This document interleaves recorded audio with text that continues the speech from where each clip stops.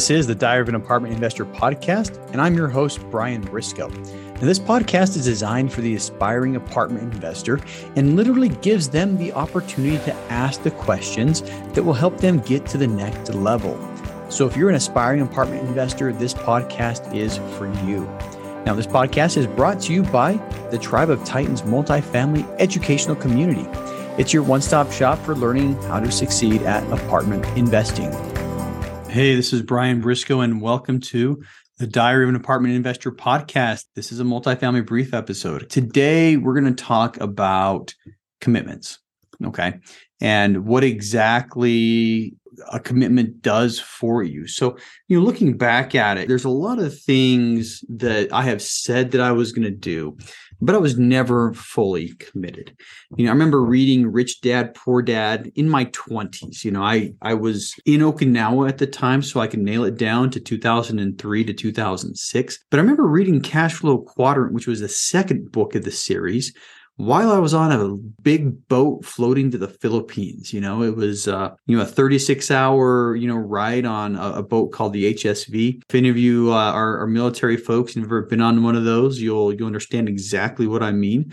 But imagine being on an airplane, something a little larger than an airplane with seats a little larger than an airplane, for 36 hours, and that's kind of what this was. So as far as that goes, I read Rich Dad, Poor Dad, and then I read the Cash Flow Quadrant. And I remember on that boat ride, sitting down with, a pencil or a pen and a piece of paper and writing down some goals for passive income. And I really liked the Robert Kiyosaki idea, buy assets, that produce cash flow and get that residual income coming in, something that really, really appealed to me. And so I made a bunch of lofty goals. Looking back at it, at the time they were lofty. At the time, I didn't know how I was going to get them, but I figured I could figure it out, right? My goals, I wanted to have $10,000 in passive income, by the time I turned 40, and I think at the time I was probably making, a $60,000 or $70,000 a year salary. And so, $10,000 a year, sounded like it was a whole lot of money. It's like, man, if I can live like I'm living right now off of $60,000 a year, woo, 120, I'll be cooking with butter, right? So made all these goals, and, I had a net worth goal as well. And I wanted to be a millionaire, right around the time that I was 40. And so put all these goals down, and I started thinking, okay, how do I get there? And to me, the answer, Robert Kiyosaki, he actually talks a lot about apartment investing. And I realized wrongly that was a little bit out of reach for me. I kind of thought, okay, I don't even know where to start, because, you go on, you call a realtor up, and realtors don't list, 80 unit apartments. Anyway, I kind of had this idea that apartments were too big for me. So I decided that I would start with single family. And that's what I did. I bought one single family in 2007.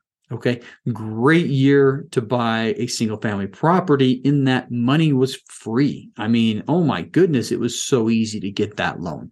I got 100% of the home finance, and I had to pay, one of the closing cost fees, the financing fee or the lender fee or something out of pocket. So for $3,000, I bought a $200,000 home just north of Salt Lake City. And then the real estate market crashed the next year, and I bought another house then, and somewhere along the line, one of my goals was to buy one single family house a year. That was one of the things that I wrote down on the sheet. But somewhere along the line, I stopped, so 2007, I bought a house. 2008, I bought a house. 2009, I was in Iraq for 6 months of the year. And I just kind of made the excuse. And I mean, if you're looking for excuses, being in Iraq for 6 months, that's a pretty darn good excuse. But I use that as an excuse to not keep going. Okay. 2010, I had just gotten home, just moved my family across the country. And I remember we were looking at buying a house in North Carolina. I spoke to two lenders, and both of them looked at my finances and said, nope, you can't buy a house right now. Lending was a little tighter. And once again, I was probably making about $60,000.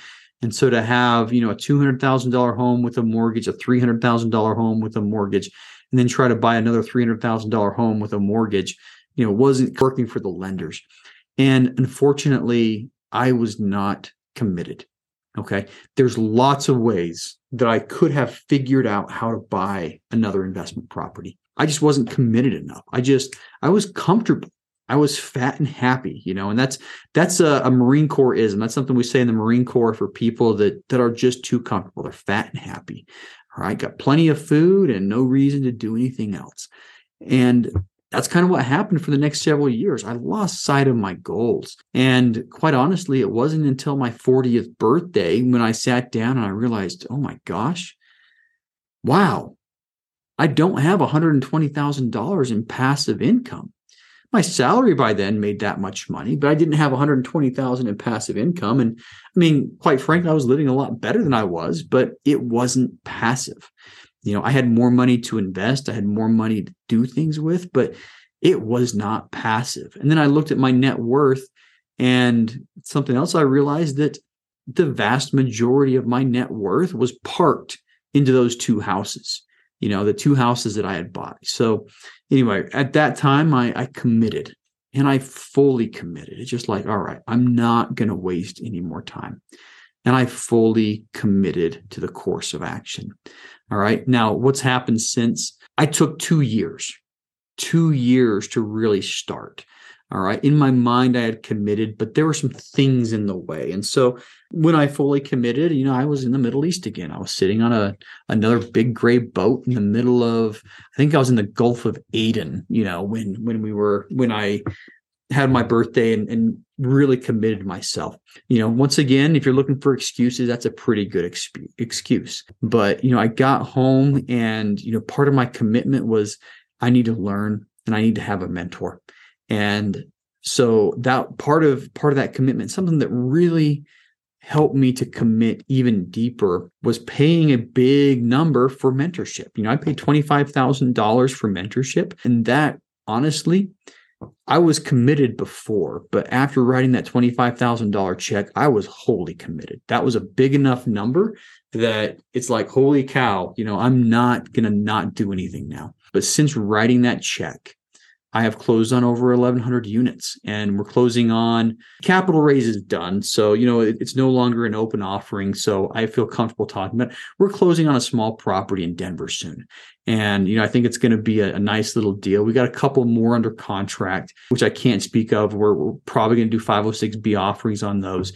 But long story short, if everything we have under contract right now closes, that 1,100 is going to turn into 1,500 really quickly. So that's where I've come since committing. I think the biggest difference between, Brian 15 years ago and Brian now is that level of commitment.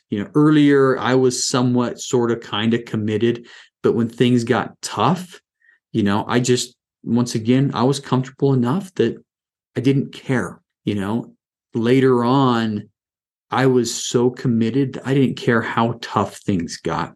I was going to follow through. All right. I was going to make multifamily.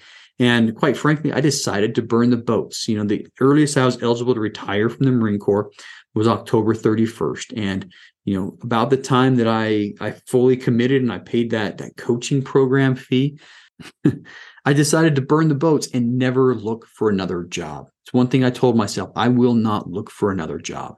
All right. It's multifamily or bust. So question for you. How committed are you?